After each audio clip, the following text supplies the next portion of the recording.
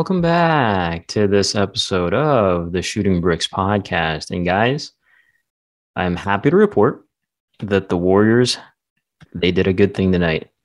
But we'll get into all of that in a little bit. But first, as always, I'm Jerry Castillo, and I'm joined by. I'm Daniel Wen. Guys, if you haven't watched Stranger Things, go watch it. Plus, The Boys has been awesome and joining me as well.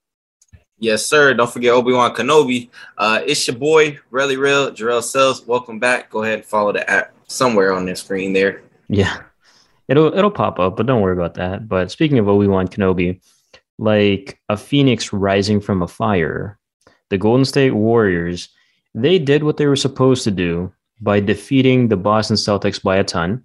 And this is what we expected out of the group, right? This is what we expected last game when they went on that third quarter run like they always do, but they fumbled the bag last time. This is what we expect. This is how things should be. This is how things should have been. And the Warriors should have been up 2-0. But that's past history. But yeah, what stood out to you guys? What was something that kind of caught your eye, whether it be in the third quarter or just in the game in general? First of all, congrats on the Warriors tonight. Great bounce back victory. They definitely look like the 2015 Warriors again out there. This is, as again I've said before, this is the Redux team, the 2015 Redux team. This game was won primarily in the first half with Golden State staying in the game, keeping it close. Golden State practically won this game in the first half by forcing turnovers by the Celtics. The Celtics committed an egregious amount of turnovers this game, which practically handed Golden State the opportunity to blow them out in the third quarter and the fourth quarter. And Golden State practically nailed Boston down on tough defense, even though Jason Tatum was hot from downtown. So I think Golden State played better in the paint tonight, and that's, turnovers and playing better in the paint in general is the reason why they won tonight. Yeah, and really quickly, G, before you hop in here, in the first half, the Celtics had 11 turnovers to the Warriors 5. So turnover battle, really important. G, you're making a face. What's up? Just piggybacking off of what Daniel said, in addition to that, I just feel like the Warriors had the juice. They came in with all the aggression versus what we saw in first game where the Celtics were putting up a little bit more of a fight. They were a little bit more physical. But that was the Warriors today. As you saw Draymond Green get into it with Grant Williams in the first half, Gary Payton getting the standing O. When he comes into the game, he's going to bring a lot of intensity. But what really stood out to me was Jordan Poole. Hey, your guy. Yes, I called him out last game. And, of course, he listened to this podcast. And he said, Really Real, I got you. And that swag, that confidence showed up in this game, and I think that's going to be vital for the rest of this series. So I'm going to have to say Jordan Poole gets the MVP or the brick MVP, whatever. We're going to come up with a name. If you guys have a name for that, drop it in the comments. Let us know. But I'm going to say Jordan Poole stood out for me today. Yeah, and actually, I don't want to say like Jordan Poole by himself, but he did play better. He was more focused and he was playing more within himself, right? Because last game, it was pretty obvious that the bright lights, he wasn't used to it, as any young player should be, right? Except for maybe Jason Tatum, but he's a different breed. But I like the way that Jordan Poole played within himself. He wasn't doing too much. And I think with Gary Payton there, it kind of like stabilized his psyche in a weird way because he doesn't have to do too much, right? Gary Payton's got him on D. And then he can just focus on the offense, especially at the end of that third quarter, because that was insane. I mean, if dudes could just like heave how far was that? Like 45, 50 footers? Yeah. It was like almost to the half court line. That type of three. One of the longest ever, right? I don't know, man, but he was feeling himself because that was money, dude. If he can, well, not do that every single game, but if he can come like just play within himself, play free, be happy. I mean, that's a recipe for winning, right? Yeah, absolutely. And you talked about Derek White outplaying him. Well, Derek White, he had 12 points on 4 of 13 shooting. So yeah, Derek White's going to be a pest, but I don't think he's going to be that dude, right? Like we saw last game. Same thing in Marcus Smart.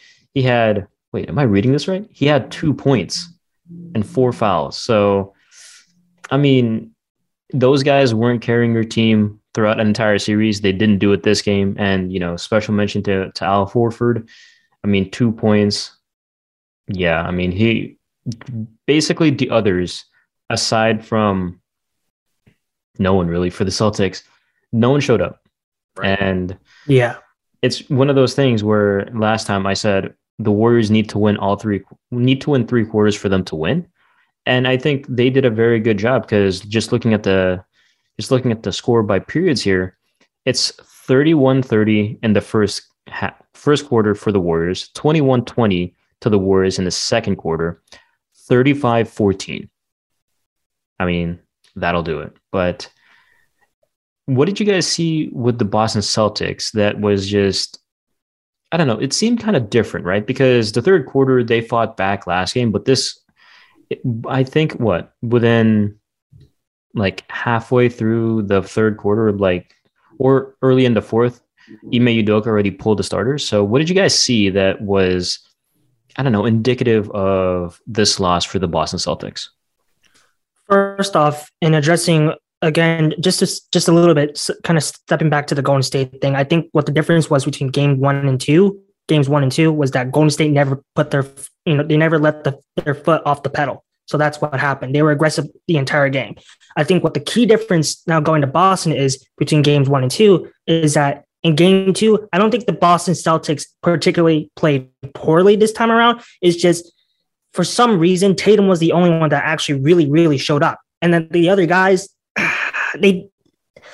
it's like that game 1 energy kind of just got wasted in game 2. And then like the guys I just think collectively, mentally, going into game 2, these Boston guys kind of like they kind of exhausted all their energy and they came in emotionally fatigued. So that's kind of what happened tonight. And that's why Tatum, who kind of started slow in game 1, had like a 28 all-star performance tonight. So it's, in a way, the reversals of energy kind of happened with this Boston team. So that's why I think the result kind of happened the way it did tonight.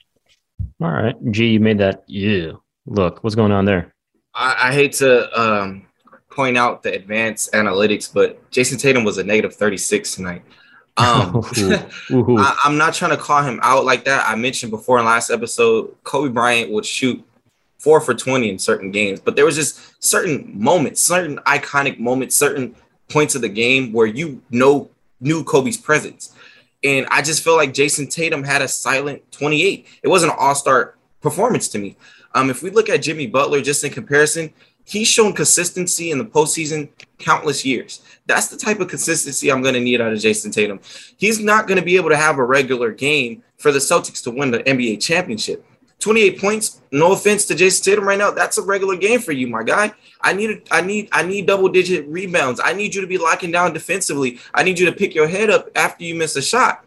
Maybe he needs to score an efficient 28. There's just certain things. I know the stats always don't tell stories. Trust and believe that, because we have Russell Westbrook on our team this year. But it's just it wasn't impacting the game, and we weren't expecting the Celtics to be as consistent as they were in game 1, where you had 3-4 players outside of Jason Tatum scoring 15 plus points. With that being said, Jason Tatum's going to have extraordinary games. He's going to have to be consistent overall in order for the Celtics to have a chance.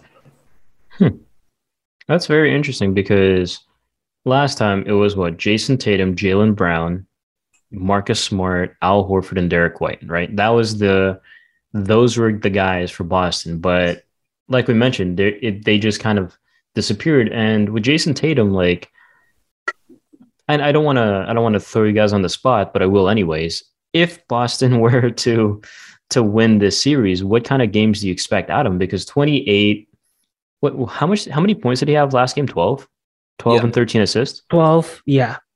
So very exciting game. Right.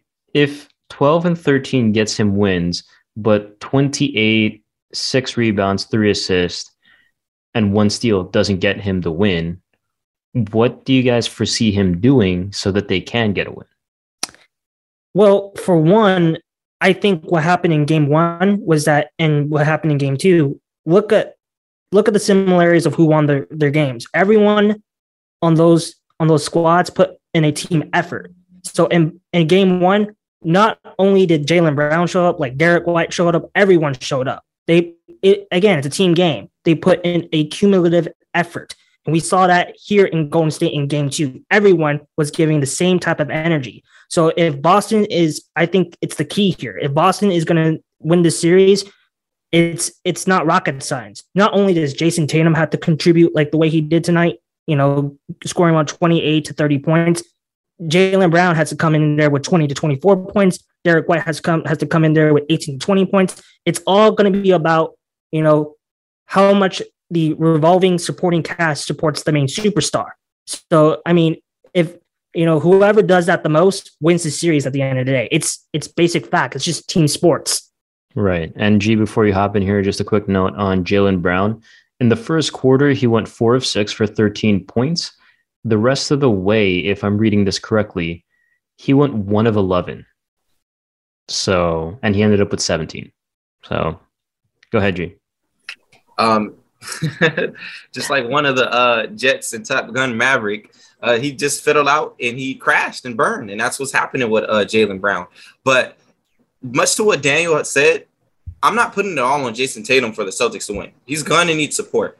But the things that he can do is win his matchups every time. If he gets that switch, he needs to demolish whoever's in front of him. If Andrew Wiggins is not guarding you, shoot. If Andrew Wiggins is guarding you, you need to dominate that matchup. You need to be smart, strategic. You don't need to always attack the best defender on the team. If you get that switch, you go into the post, you square up. I saw one play where Gary Payton first subbed into the game. He was guarding Jason Tatum. He had a square up elbow jumper and missed. Things like that.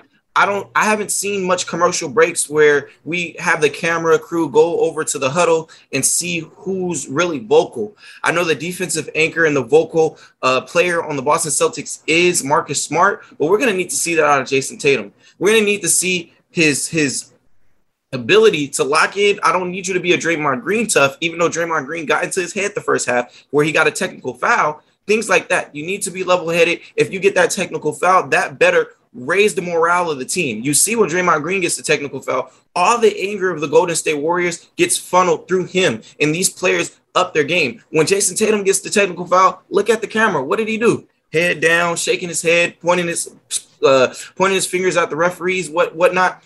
Did the Celtics get their morale raised? Did they go on a run after that? No, the Warriors did. And I can't put too much blame on them. This is only one game. They're in, I want to say Oracle Arena. What is the arena? Chase Center. Chase Center. And I can only imagine the pressure it is to hear another three and the crowd raising and a sea of yellow. So I understand how that can be a lot of pressure, but there's other ways to impact that game. Like I said, take advantage of your matchup, even controlling the pace. And it's all the nitty gritty. Are you talking to your teammates on the side? Are you uplifting their morale? Are you challenging them to be better? This is certain things that Jason Tatum's going to have to learn to do as a young 23, 24-year-old in this NBA. Yeah, and it goes back to what we talked about, right, a few episodes ago, the experience factor, because Draymond Green is that outlet, right? If something happens, he channels that outlet so that everyone else just funnels through him. But when you see these younger guys, when something kind of rattling happens, they don't know how to properly respond to it, right? So I guess it goes back to just the Warriors have been here before, and they've played together for so long that there's just this weird synergy, right? Like they know what's going to happen. But on the flip side, G, you mentioned Wiggins. What do you think about his play, this game? Because he didn't do anything too crazy. He only had 11 points, 6 rebounds, 2 assists, and nothing really else. But he was a plus 19, which is second highest on the Warriors. So obviously he was doing something well. Did you like his effort, I guess, especially since he was crashing the offensive boards more? Absolutely. Wiggins is going to have to be that energy guy. I don't think he did too much to where I'm sitting here having to take notes and point him out for any lack or deficiencies this game. I'm not expecting him to, like I said, he has to just be an X factor. I'm not expecting a player to always score 20, always have 10 rebounds, always have 10 assists. As long as you're impacting a game that leads to a win, you've done your job. Now, if the score was reversed and he had these points, then maybe we might point that out, but it wasn't. I know that he hit a big three in that 10-0 run, during the second quarter. So things like that, where you have those vital moments where you are contributing to the game, and that's what Andrew Wiggins did today. So good job on him. I don't know how many possessions he was guarding Jason Tatum because there's a lot of switching going on, but I think he did a good job, and whoever's attacking Andrew Wiggins is going to have a tough time. Yeah, and that's kind of what you expected from a person like Andrew Wiggins, right? The pressure's not on him anymore. He can just be mellow, but be mellow at 100% and get the things that he needed to do. And right now, I feel like that's his best role. It's just to be that guy, just to do all the nitty gritty along with Draymond Green, the X factor, like you said, Jay. But what about you, Daniel? What do you think about Golden State? I mean, about Andrew Wiggins, I think Andrew Wiggins practically did his job. He did what he was supposed to do tonight. The scoring should, Andrew Wiggins should contribute scoring wise as well, but that job should be, primarily be in the hands of Stephen Curry and guys like Jordan Poole. But there's one Warriors player I have to call out tonight, and that's Klay Thompson. Klay Thompson had an atrocious night tonight from, shooting from the field. Klay Thompson is still he's obviously a vital part of this Warriors team. He's one half of the Splash Brothers, and if the Warriors are going to win 4 games in the series, he's going to have to do better. You can't exactly have nights like that for the rest of the series. So if I'm Steve Kerr, I'm going to have to sit Klay Thompson down. Let's have a little bit of a chat, because the past 2 games, come on, man, let's get that engine started. Yeah, and it's very interesting. You said that people need to have a chat. Like a certain coach needs to have a chat with a certain player, because something good always happens. So let's hope something good happens with Klay Thompson, because you wrote down in the notes here, in the first half he went 1 for 8, and yeah, okay, maybe rusty, maybe he's just tired, but it's crazy because overall he went 4 of 19 for 11 points. Hey, 11 points for number 11. Ugh. He went a +-0. So he was there. It's not like he was doing Tony Snell numbers, but he was just like, it's interesting, right? You talked about consistency. Is this the kind of consistency that we'll see from Klay Thompson? The inconsistency, if that makes sense? Possibly. It's the finals. This is supposed to be the most competitive game. We are locking in for max 7 games on a player. But I think the thing is, Klay Thompson is still Klay Thompson. Klay Thompson can shoot 0 from 10. I'm still closing out on that 11th shot. He's still spacing the floor. And if you have Kevon Looney out there that's, Superman when it comes to rebounded, you have a second chance opportunity. You're still having spacing on the floor. He's still throwing up those shots. Now, I know we're going to dock him because he's missing a lot of shots. I would suggest he keeps shooting, because you never know when Klay Thompson is just going to go off. He's a microwave. In the meantime, give Jordan Poole a little bit more of those minutes offensively. You still want Klay Thompson out there for his defense. No, he's not the same Klay Thompson 5 years ago, but he's still a better defender than Jordan Poole. So there's still some bonuses to having Klay Thompson out there. Just being afraid of him hitting that 3. And of course, like I said, just defensively. But we might be seeing this. He might still be shooting subpar 40%, but he might hit a crucial 3 or 2 in one of these games. So he's still getting minutes if I'm Steve Kerr. Yeah, no doubt. Even though he's shooting bricks, no pun intended, let's just slide that in there. Yeah, it's a plug. He's shooting bricks. But no, he's one of those dudes, right? Like you mentioned, you can't leave him alone because he is a microwave. And I think to be 100% honest, I think him shooting poorly these last few games, it's just because he hasn't played in the finals in almost 1,000 days. You guys see that commercial where it starts from 0 and then it goes up to 941 or whatever. That's how many days he missed. And dude, that's crazy. It's nuts.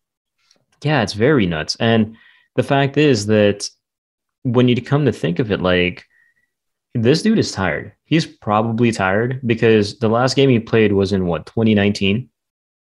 Game 6, right? Are we Yeah, it talking was 2019. games in the playoffs or just games in general? Games in general. He played this season, right? Yeah, he played this season, but he came back like in December or January, right?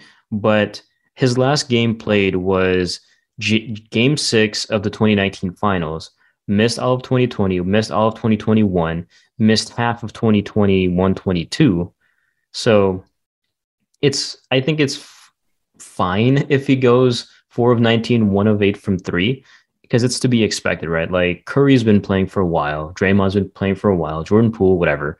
But I think this could be the new norm, at least for the series. That's what I'm thinking.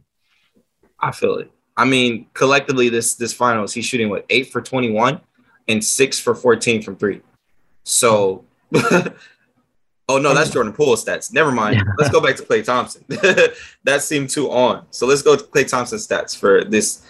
He's shooting 10 for 33, and he's shooting 4 for 15 from 3. Yeah. So sub 40% from 3, but the shooting percentage as a whole, that's just bad. That's like 30 something percent. I'm not good at math, obviously, but I feel like it's okay because we weren't expecting him to be the Warriors collective. We weren't expecting him to be, like you mentioned, G, the Klay Thompson from 5 years ago. So we should temper our expectations when it comes to which Klay Thompson we're getting. Defensively, like you said, he's still there. Like the dude is long, he's got good lateral movement, and he's just a big body. That's always going to be there. And I think that's what's more than anything going to help out in this series. Okay. So my question to you two is, who is Klay Thompson compared to the Boston Celtics? So we have Curry as the MVP of the Golden State Warriors, and his comparison is probably Jason Tatum. They're both the number one options on their team. Now, can we compare who Klay Thompson is to who is on the Celtics? Yeah, probably a taller Marcus Smart. Practically, yes. He's the emotional kind of, in a way, kind of emotional leader of this team, emotional co-leader. He's like the heart. He's the guy in the locker room, telling guys on the court, like, go there, go there. He's the one, trying to help everyone keep cool and calm and collected. Yeah, he's just that dude that everyone likes.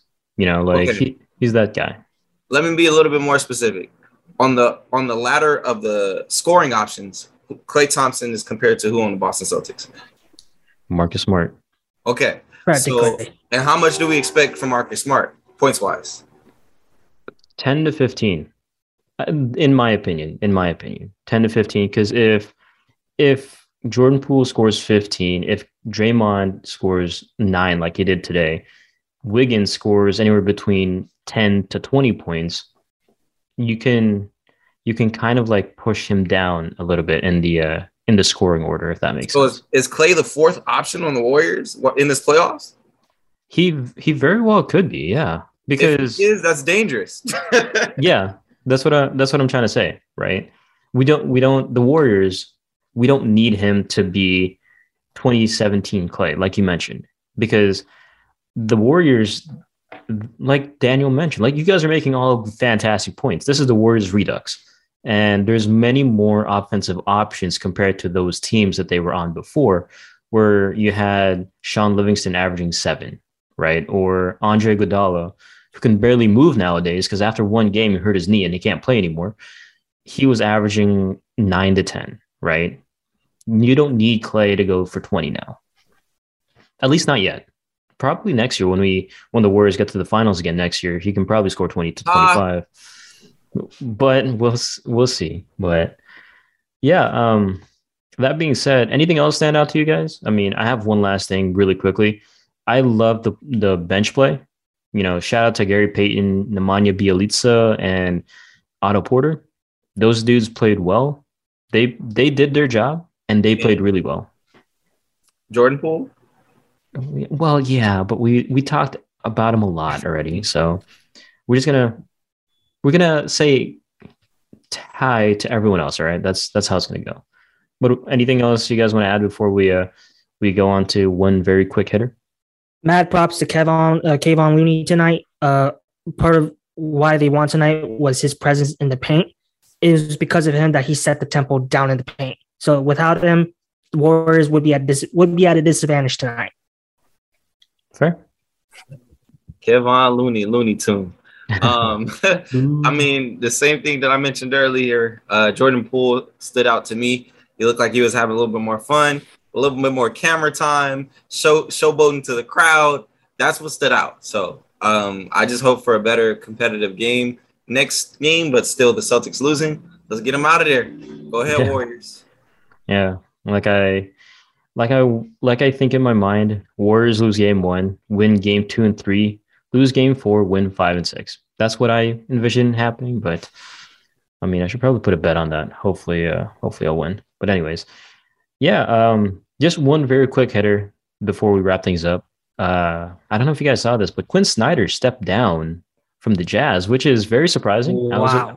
I was at work and I wasn't expecting that, and I just thought, I'm like, whoa, what's going on? Apparently, the Jazz need a new voice, which means everyone's getting shipped out. It's a rebuild.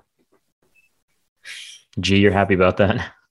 Yes, because that means 45 Spider coming to LA, baby. Oh my god. Delusional LA fan. I'm proud of That's I'll confess, Jared. That's what I've been thinking about too. I don't know if it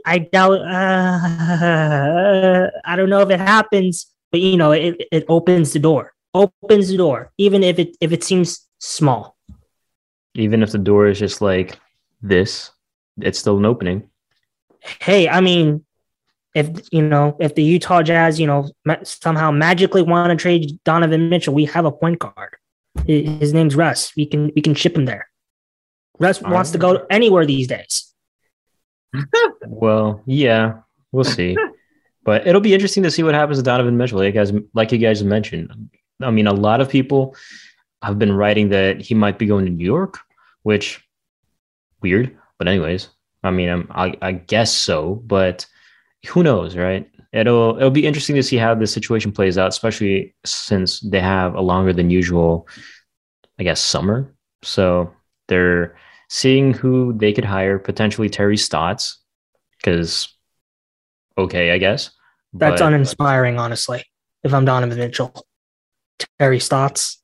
I mean, the defense is going to be there for sure, but we saw with Dame, CJ, and Portland, he's the coach that can get you to the playoffs, maybe the conference finals, but that's where it's capped out at. That's just my thing. That's just what I believe. But how old is Donovan Mitchell? Is like 25, 26. He's about to go into his prime. I think Donovan Mitchell might, sooner or later, he might start entering, having pictures of the Larry O'Brien in his head. So I don't know if Western Conference Finals just getting there is all he wants. Sooner or later he's gonna. No, I want to go to the NBA Finals. And LeBron's still playing good. I guess, but what about you, G? What do you think about all this Utah Jazz mania? It's going to be a very interesting offseason. I'm not shocked that Quinn Snyder left. I mean, it's time for a change. He sees the winter is coming. He sees the rebuild happening. So, the first bet is Rudy Gobert. He needs to be the first one to go. Yeah, Donovan Mitchell says he wants out. I'm pretty sure 29 of the 30 teams are going to be calling, including your Golden State Warriors. Oh, yeah, no doubt. It'd be weird if they didn't. But exactly. It's crazy that we're saying that the Utah Jazz are about to rebuild when Gobert is 29 and Donovan Mitchell is 25. Like, dude, it doesn't work. I guess so, but really dumb. Because I was looking at his age. Just a quick aside. It says someone wrote that they should trade Anthony Davis for Rudy Gobert. No. Okay. All right, fair. Just a straight up no. But at any rate, things that you shouldn't say no to are subscribing to the Shooting Bricks podcast and leave a review on your platform of choice. It really helps us out. Lastly, make sure to follow us on @PodcastBricks on Twitter, @Shooting Bricks Podcast on Instagram, and @The Shooting Bricks Podcast on YouTube for all the news and the video of this episode of the Shooting Bricks podcast. And again, quick shout out to the fans. You guys are awesome. We love the back and forth, especially on TikTok. You guys have been killing it over there. So thank you so much for that. Thank you so much for the support. And as always, I'm Jared Castillo. Just want to reiterate, I send my love to the fans as well. You guys have been amazing. I'm Daniel Wayne, Jurassic World Dominion this weekend, and joining me as well. Yes, we love the movies. Keep it up, y'all. Keep engaging. Drop your comments, drop your reviews, and keep getting these shout outs. You know who it is. It's your boy, Relly Trail Sales. And we will see you guys next time.